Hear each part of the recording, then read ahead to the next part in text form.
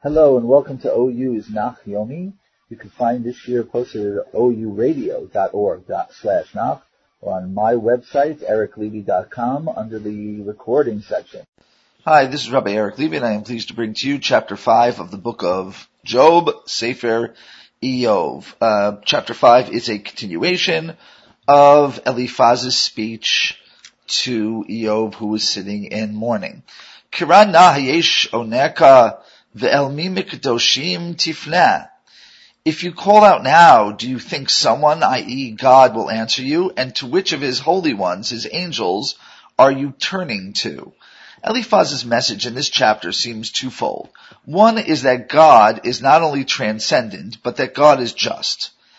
That when it comes to God, things will eventually come out right for people who put their trust in him. And there's a more accusatory message that is the second part of the message, which is more accusatory, is that based on the fact that God is just, only fools complain to God about, not complain to God, but really complain about God when they're complaining about their troubles. Indeed, the act of complaining itself about God is sinful.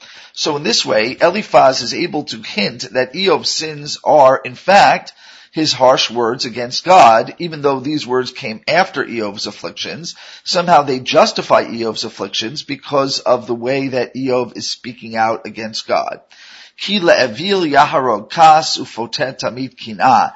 Indeed, Eliphaz asserts, anger will kill a fool, meaning one who gets angry at God is a fool. It defines him as a fool. And zealousness, kinah, in the sense of hot-headedness, kills the simple-minded, a poter, or a petty, a fool.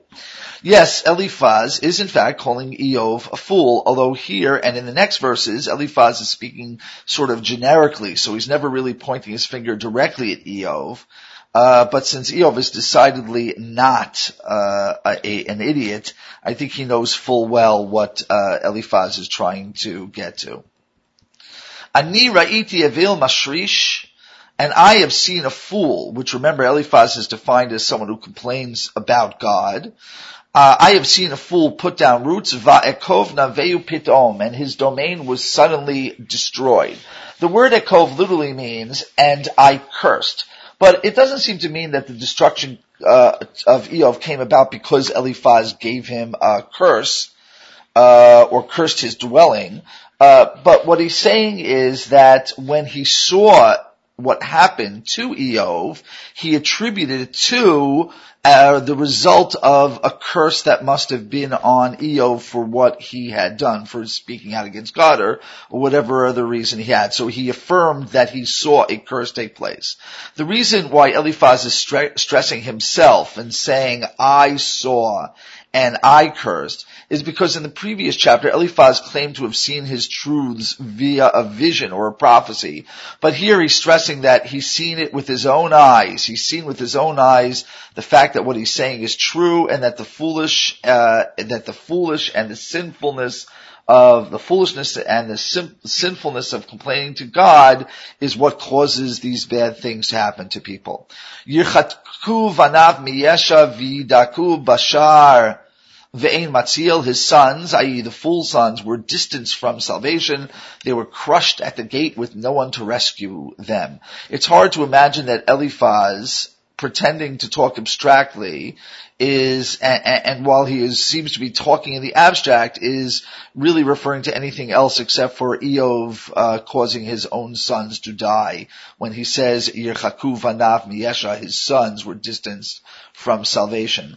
Asher ketziro ra'ev yochel ve'el metzinim yikachehu v'sha'af tsamim chelam. And his harvest, that is the fool's harvest, is eaten by the hungry, i.e. he loses his control of his own produce. They, the poor and the hungry that are plundering his field, collect it in their baskets, and the thirsty devour his produce, or the produce of the land. This is a very challenging verse, to say the least, and the words are very difficult, but I'm translating tsinim as a form of tsene or tene, meaning a basket, And samim seems to be a short form of tzimeim with the aleph missing, which means the thirsty, the ones who are not hungry but thirsty. In any event, even with the difficult translations, the sense is that the fool loses everything he has, and he has to watch it as it all essentially goes to Hefker. It goes to the masses and is plundered by the masses. Now, the next two verses are challenging in that they seem to actually contradict one another. The first says that suffering doesn't come from nowhere, that it is in fact a product of sin. The second seems to say that man was born to suffer, that is, it's out of man's control. So the question is, how do those two verses coexist if they really contradict themselves? So Shadal, Rav Shmuel David Lutzatu, a great commentator, tried the following. He says that the second quote doesn't mean that man is born to suffer, but that Eliphaz is saying, I hear some people say that man is born to suffer, but I, Eliphaz, reject that. I'm going to translate the second verse a bit differently, however, and it will, in that way, and we'll see how that, my translation will avoid the seeming contradiction. Indeed, sorrow does not come out of the dirt, i.e. it doesn't come out of nowhere, and suffering doesn't sprout out from the ground. Rather, and now the next pasuk, ki adam le'amal yulad uvnei reshef yagbihu uf. It is because of man, that is his efforts, or in this case his sins, that like any other produce, suffering is born. That is, if a man works the ground with sin, then what is produced, what pops up, is suffering. And the airborne, uvnei reshef, and the airborne things carry it in flight. Now, it's not clear if the airborne things, these B'nai Reshef, are supernatural creatures that spread and amplify suffering or the sins, or if the sins themselves are being compared to sparks, some kind of personification or an entity that manages to take on an existence which spreads and amplifies itself. But either way, the idea is that man has produced his own suffering through his own actions, and that suffering takes a life of its own, but one should not think that the suffering comes from nowhere. Now, Eliphaz contrasts his own approach against Eov's approach. Ulam ani edrosh el ve'el Elohim asim divrati. But I look to God. It is to God that I place my words. The implication is that the very act of complaining about God, which Eliphaz has correctly identified Eov as having done, that the very act of complaining against God are not words that can ever be directed to God, but are always words that are directed away from God. And perhaps that's what Eliphaz meant in the first verse of our chapter when he said, Ve'el mi mikadoshim tifnem. Maybe he didn't mean supernatural creatures like angels, but supernatural creatures that work sort of against God. And therefore he may in fact be claiming that he's some type of blasphemer for worshiping false idols, or at least leveraging false gods in order to complain against God himself. Now we will see. What will happen is Eov rejects this. He will say that in fact I can complain about God to God, and that it's not disrespectful, and that it's not some type of false worship. But Eliphaz asserts that by complaining about God, one is essentially not talking to him, or not working with God.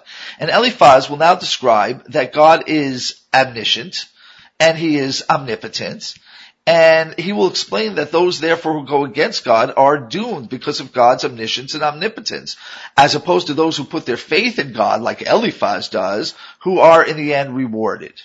Oseg gedolot ve'ein cheker niflaot adei mispar. It's a famous verse. He who does, that is God, who does great works that cannot be measured, that cannot be analyzed, that are beyond human scope of understanding, and whose wonders are infinite. Niflaot ad ein mispar. So we talk about God both in terms of quality, infinite quality, and infinite quantity.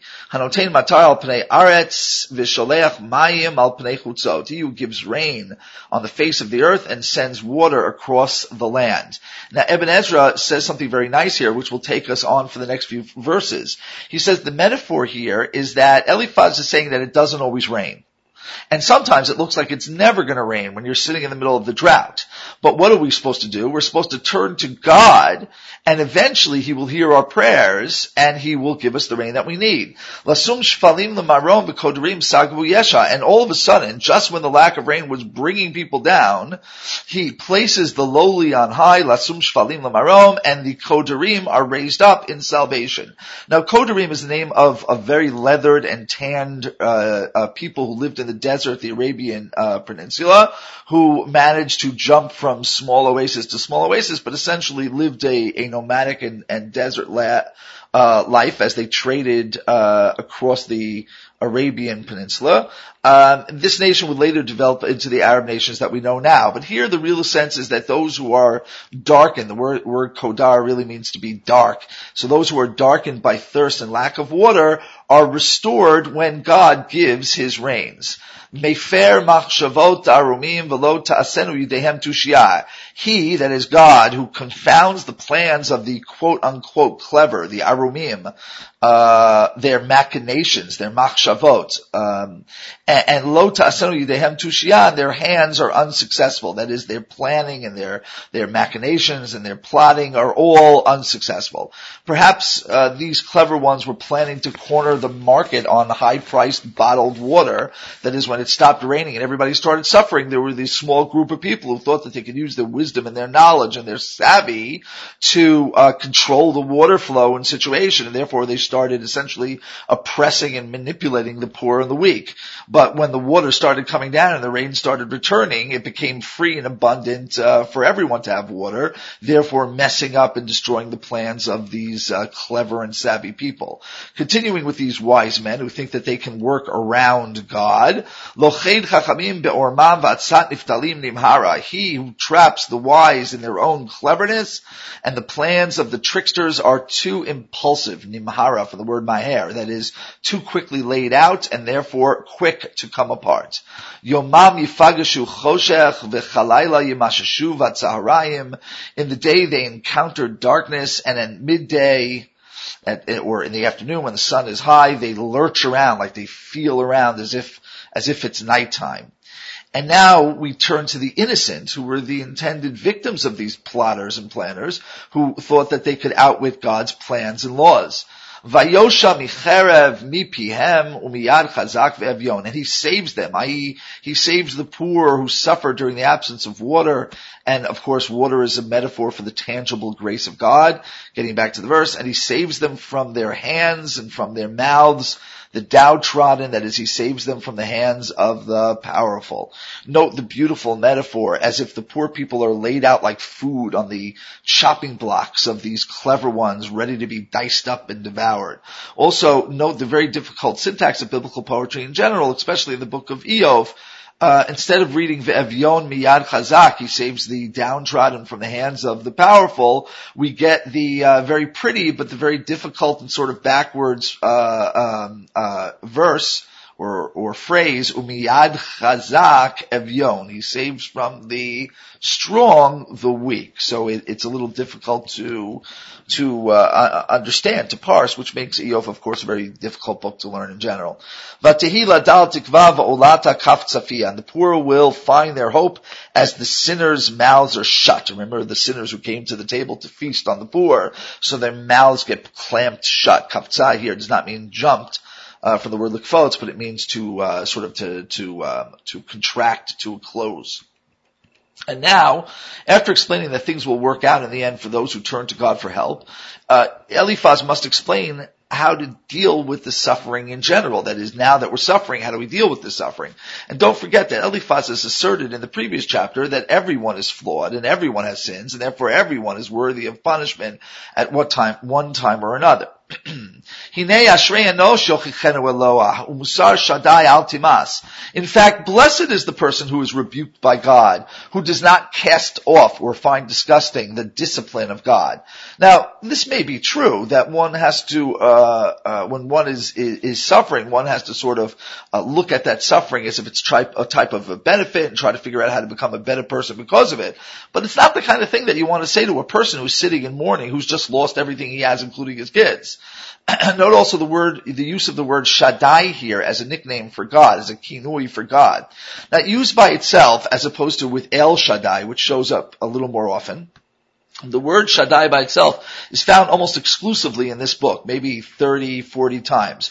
It shows up a few times in Tehillim. It shows up twice in Ruth, and a little bit in the later prophets, and a few times by Bilam in Sefer B'Midbar. But in all of those times that it's used, Shaddai, or I should say almost all of those times, the sense is the destructive force of God, that is God as a destroyer. And in fact, it is the word Shaddai is connected with the word shod, to plunder. In fact, Yoel and I think Yeshayahu also used the phrase, showed me Shaddai, destruction from Shaddai, from God. So Eliphaz is saying, in fact, that God plunders, he destroys, he ruins. But when he does it, take it as discipline, take it as instruction, and bear it. In fact, he's saying that Eov should feel rewarded and blessed to have felt the whip of God. Kihu yachiv yichbash, yimchatz v'yadav tirpena, because while he causes pain, he also binds those wounds. The hand that crushes is the hand that heals. And now Eliphaz leaves the abstract and he starts to speak in second person. He starts to speak directly to Eov. B'sheish sarot yatzileka, uvsheva lo yiga b'chara.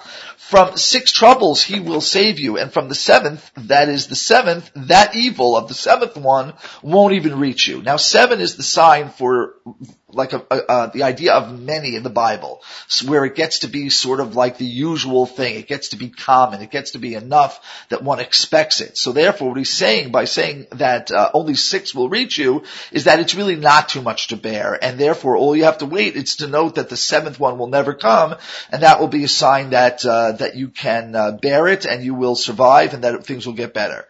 During hunger he will redeem you from death. During war he will redeem you from the sword. Perhaps he's trying to say, listen, you were lucky that you didn't get killed by the sword, so maybe you should appreciate it.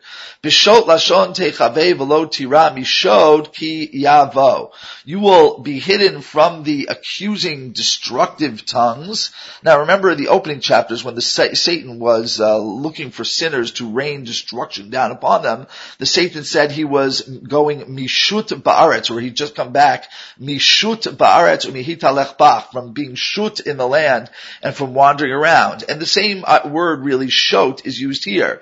So the hint is that perhaps Eov is, or Eliphaz I should say, is hinting to this devil character causing all this pain to come on Eov. However, really Eov nor Eliphaz knew about the opening scene, and that neither knows that these punishments are not punishments at all, but really just a test against Eov. And therefore, what Eliphaz is probably referring to is just the destructive nature that God empowers to happen sometimes. And therefore, getting back to the verse, it says, Lo tira mishod ki avo, you will be hidden from ruin, or you will not be afraid of the ruin when it comes. So also note the play on the word shot and showed, which is destruction and ruin. So while shot and shoot may mean to sort of wander around, as I said in chapter 1, as I also said there is a sense of kind of a destructive mission in that motion and wandering. Not only will you be able to hide from ruin, however, so Eliphaz says, listen, yeah, I told you that you'd be able to hide from ruin, but you're going to be able to do even better than that. He returns to the word shod, l'shod ulchafan tischak u'michayat haaretz al tira. You will not only hide from it, but you will laugh. You will laugh at ruin and famine. Chafan is famine, the Aramaic translation for famine. You will have no fear of wild animals. Now note there's a switch from human enemy to the beasts as the enemy. which allows Eliphaz to create this kind of theory, this Mother Earth type of theory, where one who turns to God becomes one with the earth, and the earth itself becomes his ally. Ki im avnei hasadeh beritecha v'chayat hasadeh hoshlim malach. Indeed, you will make a covenant with the stones of the fields, that is, they will never trip you up, and the wild animals will make peace with you, they will never attack you and ruin you. And bouncing off the word shalom that we just had, hoshlim malach, Eliphaz promises Eov that assuming that he stops speaking out against God, the following will be his happy fate. V'yadata or v'yadata, ki shalom aholecha ufakadata navacha velo techeta. And you will know, v'yadata, i.e. it will surely come to pass, and you will surely come to see it, that your home will be complete, that is whole and restored. And of course, ahalecha means not just a tent or a home, but a family as well. In fact, the Arabic word ahal means family, or mishpacha in Hebrew.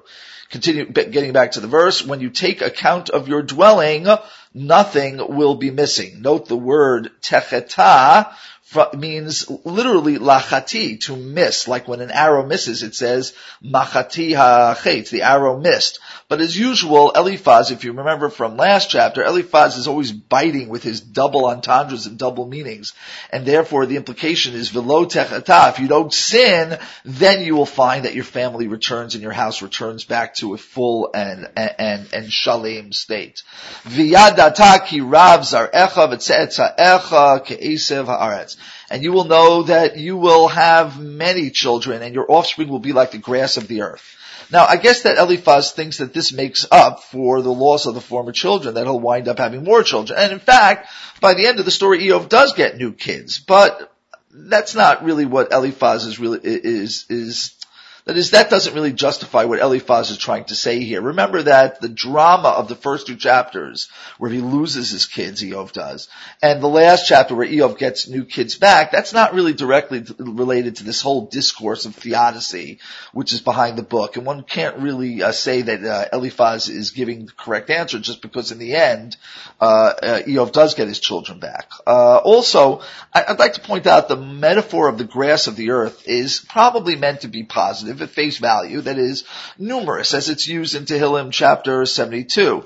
However, I can't shake the feeling that this is another case of where Eliphaz has a double agenda, using double meanings all the time, since the metaphor of grass of the fields in Tanakh could also mean the kind of thing that gets cut down suddenly, like the way grass of the field simply gets chopped down with ever really understanding what happened to it. And that's how it's used in Tehillim 92, as well as in other places. And so too, I can't help feeling that there's this underlying threat in that verse and in the next verse as well, or the next verses. Tavo b'chelech ele kaver kalot gadish v'ito.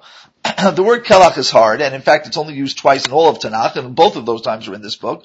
But it seems to mean you will come with the vigor, or perhaps with a good age, to the grave, just as wheat bundles, that is produce bundles, are cut off in good time. That is not too early and not too late. So the promise here at face value is that if Eov will lead a good, long, healthy life, although again, I think it's a very ominous metaphor, if you ask me, as if to say that if he continues his sins, he will get chopped down early. He will wind up growing to the grave while he still had vigor. That is, while he was still in his youth, as opposed to his old age.